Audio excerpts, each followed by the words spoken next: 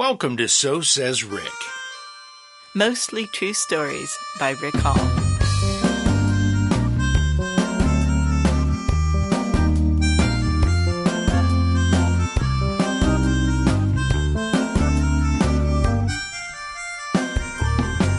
Well, welcome to episode 41.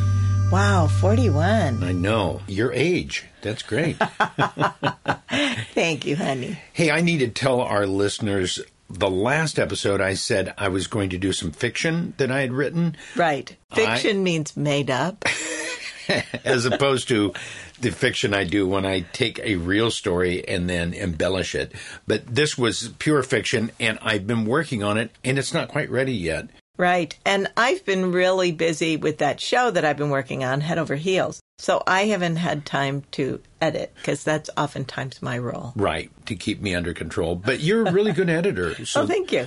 Like spelling things and using the correct words and making sense of a story. You're really good with story structure. But the show is open now. Your show is open. Which is great. Yeah. So, Tech Week right before you open a show is just so crazy, and it's endless hours and it's exhausting. And then once the show opens, it's just fun. And you just get to go down to the theater and do shows at night. And during the day, you are just a regular person. And then at night, you're a rock chick. So there you go. I get to rock out. And I get the best of both worlds. My wife and a rock chick. And it's fun when you come home and it's been a really good show, but when it's not been a good show. Yeah, when things aren't going well, he's been my sounding board. But I've seen this show a couple of times already, and I don't see the little things. You say it didn't go well. I don't see those little things. I think I want to jump right into my story. Yeah, let's get right into it. Then we can talk more afterwards. This is a story from back when Rick was in high school, right? I have plenty of those, don't I? This one is called Letterman Jacket.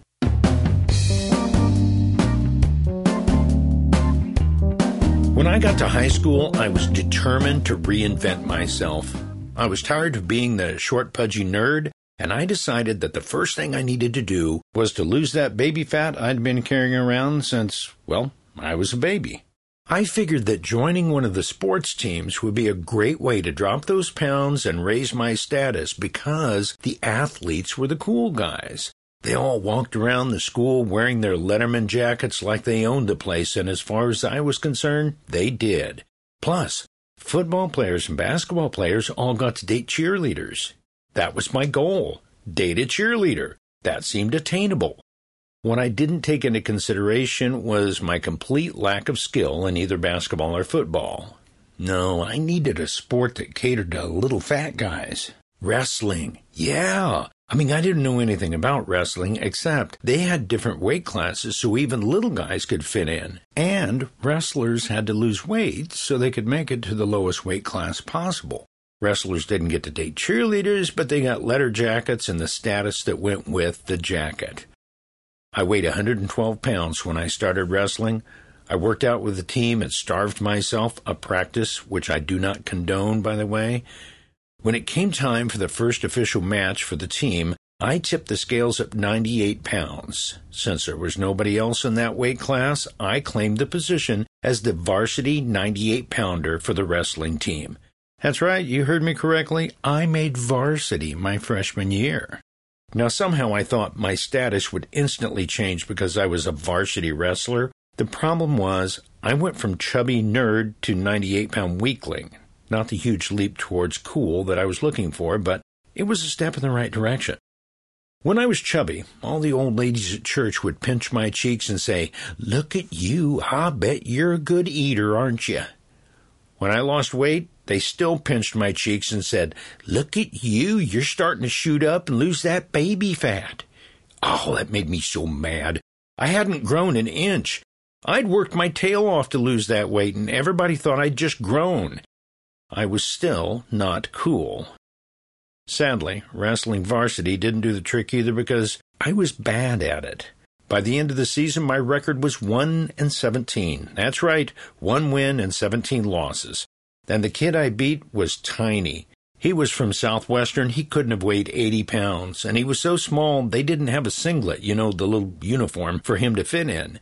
So he had to wear his gym shorts and t-shirt. In the course of our pathetic match, I grabbed him around the waist, we fell to the mat, and we flopped around like a couple of fish out of water, which I'm sure was embarrassing to my parents, and my coach, and my teammates. And somehow in that flopping around process, I accidentally pulled down his gym shorts. So he was on the mat in his jock strap. While he reached down to pull up his shorts, I fell on top of him and pinned him. It was a pathetic win, but a win all the same. I jumped up, did a fist pump to the crowd. Yeah! Yeah! My coach, Coach Abramovich, just looked at me and said, "All right, get off the mat. You're done." At the end of the season, we had the team banquet, and in spite of my terrible record, I was awarded my varsity letter. It was my first step to being recognized as one of the cool guys at school. My goal now was to get the Letterman jacket to complete the image. So I went home and began campaigning to my parents to get the official Carrollton High School Letterman jacket for Christmas. Honestly, I didn't care if that was the only gift I got for Christmas. As long as I got the Letterman jacket, my life would be complete. It turns out the only way to get the official Carrollton High School Letterman jacket was to go into Sullivan's Cleaners in town and special order it. They measured you for it and everything. Oh, it was so grown up. And the sleeves were thick white leather. Unfortunately, they were pretty expensive. Yeah, $3,000. No, it wasn't $3,000, but my mom acted like it was $3,000. It was $45. Oh, gosh, $45, that's way too much to spend on a jacket. Mom, it's not a jacket, it's a winter coat. Oh, no, we're not going to order it today. That's a lot of money. Roy and I need to talk about it. I looked at my dad. He gave me as much support as he could. Well, we'll see. We went home and we talked about it, and they acted like they weren't going to buy the jacket, but I had a feeling this was all a smokescreen. They were going to get me the jacket. I had earned it. I deserved that Letterman jacket. I envisioned that on Christmas morning, we'd open all our gifts, and then there'd be one more package under the tree about the right size. And they'd say, "Oh, who's that gift for?" "Oh, I think it's for Ricky." And then I'd open it, and it'd be my Letterman jacket. Well, Christmas morning rolled around, and things were right on schedule. We opened all our gifts, but there wasn't the extra gift under the tree. I thought, oh my gosh, something's gone wrong. And then my mom said, "Roy, isn't there one more gift for Ricky in the closet?" "Well, now that you mention it, I think there is. Ricky, why don't you go in the closet and get that box?" I ran in the closet. There it was. It was a box just the right size. I brought it out, tore it open in front of my parents, and there it was, my Letterman jacket. But something didn't look quite right. At first I thought it was maybe because I had not actually ever held a Letterman jacket before, or maybe because my varsity letter wasn't sewn on it yet, but something wasn't right. Mom said, "Try it on." And when I pulled it out of the box, that's when I saw it. On the left side of the chest was an emblem for the New York Jets. I looked at my mom. She was so proud of herself. Okay, I was looking in the JCPenney catalog, and they had that New York Jets jacket on sale for $12, and it's the exact same jacket as the expensive one from Sullivan's Cleaners. But Mom, there's a New York Jets logo on the jacket. It's part of it. It can't be removed. Don't worry. When I get done sewing your letter on it, no one will be the wiser. I didn't believe that. I looked at my dad for support. He said, "Well, we'll see." Needless to say, I was skeptical this was going to work out. The day before winter break was over, she came out of the sewing room and handed me the finished product. She showed me the back of it at first. My varsity wrestling letter C was proudly displayed, and I had to admit, it looked like the real thing. Then she flipped it over to show me the front, and I almost passed out from shock. My mom had covered up the New York Jets logo with my letter for Band. Yeah, Band actually has a letter. You probably don't know that. Nobody knows it, because nobody puts it on their Letterman jacket. They put it in a drawer and they keep it at home, and the only time you bring it out is when you show it to your grandma when she comes over to visit. And the reason you don't put it on your Letterman jacket is because it's not a small junior varsity letter C or a huge varsity letter C. No, it's a green and white harp. I had a harp on the front of my Letterman jacket. The Letterman jacket that was supposed to be my ticket out of Nerdville was my lifetime sentence to Losertown. And I had to wear the jacket. There was no getting out of that. I know what you're thinking. You're thinking, that poor kid, could it be any worse? The answer is yes. Yes, it gets worse. The first day I wore it, I found out why it was on sale in the JCPenney catalog. This quote-unquote winter coat did nothing to protect you from winter. It was obviously designed for New York Jets fans who were sitting in the stands and were too drunk to realize they were freezing to death. Instead of a thick wool body for the coat, it was some rough polyester. The wind cut right through it. And the sleeves, were they thick, heavy white leather? No. They were white vinyl, and as that vinyl got colder and colder, the arms got stiffer and stiffer. By the time my sister and brother and I got to the end of our long driveway and stood and waited for the school bus, the sleeves had frozen solid. They were like two white sewer pipes hanging from my shoulders. And I couldn't try and force them to bend. They might crack and fall off. That'd be even worse. It took the whole ride to school before I could move my arms like a human again. But as soon as I walked in the school, kids looked at me. Hey, dude, you got a harp on the front of your jacket. Yeah, it's my band letter.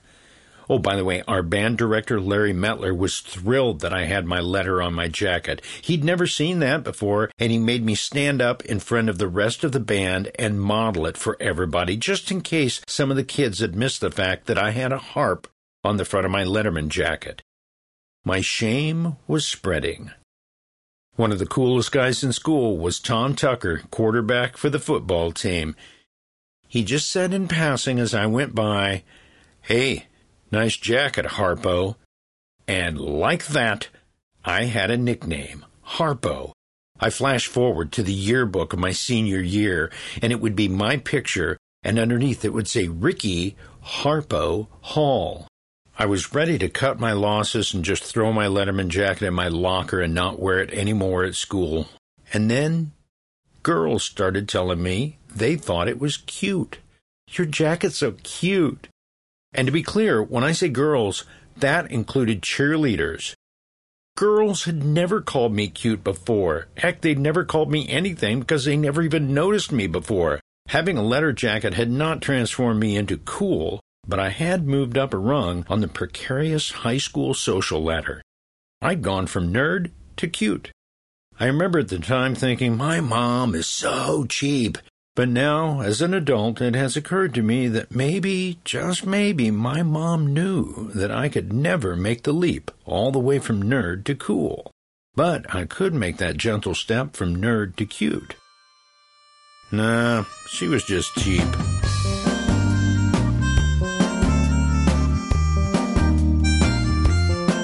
Okay, I just have to say, I say my mom was cheap at the end, but that's my perspective when I was in high school. And now that I'm a grown-up with kids and everything, I realize she wasn't so cheap. She was thrifty.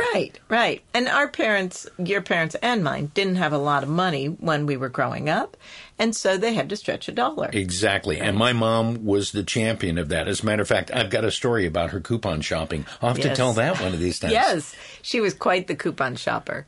The way thriftiness manifested itself in our house was an extreme use of hand-me-downs, and being the third of three girls, I never had any new clothes for my entire childhood. Or we would get, like, one time my grandma gave us these 3 T-shirts with a Siamese cat on it, which I really loved that T-shirt. But then I wore mine, then I wore my sister's, and then I wore my next older sister's. So I wore that same T-shirt for like 10 years. They're like, does this girl own another T-shirt? But you know, you didn't go through the high school stuff like I did. I mean, I was really struggling to be one of the cool kids, and you kind of were one of the cool kids, right? Kind of, barely. What? Well, I was in marching band too, right? That's the sign of a nerd. There's a big nerd trigger. Although I think I've told the story before here that I sold my French horn from marching band to buy a keyboard, an electric piano to be in a rock band. Which is way cooler. But there was an intermediate step. What? Which was that I had to get braces. So I couldn't play French horn anymore because it has a really tiny little mouthpiece. Right. And so they were like, oh, you could switch to tuba. Okay. I weighed about 80 pounds in those. And the tuba weighs about 45. So. And it was hard enough marching with the French horn. Like, the thought of me marching with the tuba, I was like, no, that's it. I'm done with band. And did you have to have hand-me-down braces from your sisters? Used barbed wire from a fence in the back. But I just want to point out that when we told that story in another episode, you were kind of the cool one. I know. But then I did, once I quit French horn, I did convince my parents to let me sell it and buy a Wurlitzer, which was the cool electric piano. And don't you wish you still had the Whirly? Oh, I do. That's a piece of gear I wish I'd never sold. Whoever bought it, will you bring it back? I'll give you the $150 I sold it for. So I like to act like I was the cool one in high school, but I was actually a nerd too. But I wasn't nearly as big a nerd as you. Like, okay. If you were a 9.5. Out of 10, I'm a 9.5. I was probably, on the nerd scale, I was probably a 6. Wow, anything over a 7 isn't just nerd, it's loser. So I get what you're saying. But look, we grew up to be lovely adults. But you still go and you're the cool rock chick at night. And I'm just home washing the dishes and taking care of the domestic things. That's what I want my audience to believe. But speaking of doing the dishes makes me think of Thanksgiving. Yes, which is coming soon. That was a clever segue. Nice segue. And Thanksgiving is right around the corner. And so I guess this is our Thanksgiving episode. We didn't really focus on Thanksgiving. But we can say now how grateful we are for you, our audience. Right. And we're grateful for our families and our friends and all the people who have supported us, not only in this podcast, but all our creative endeavors. Right. We have a blessed life, and we're grateful for that. So we'll celebrate that next week. Happy Thanksgiving, everybody. Have a good one. Bye-bye.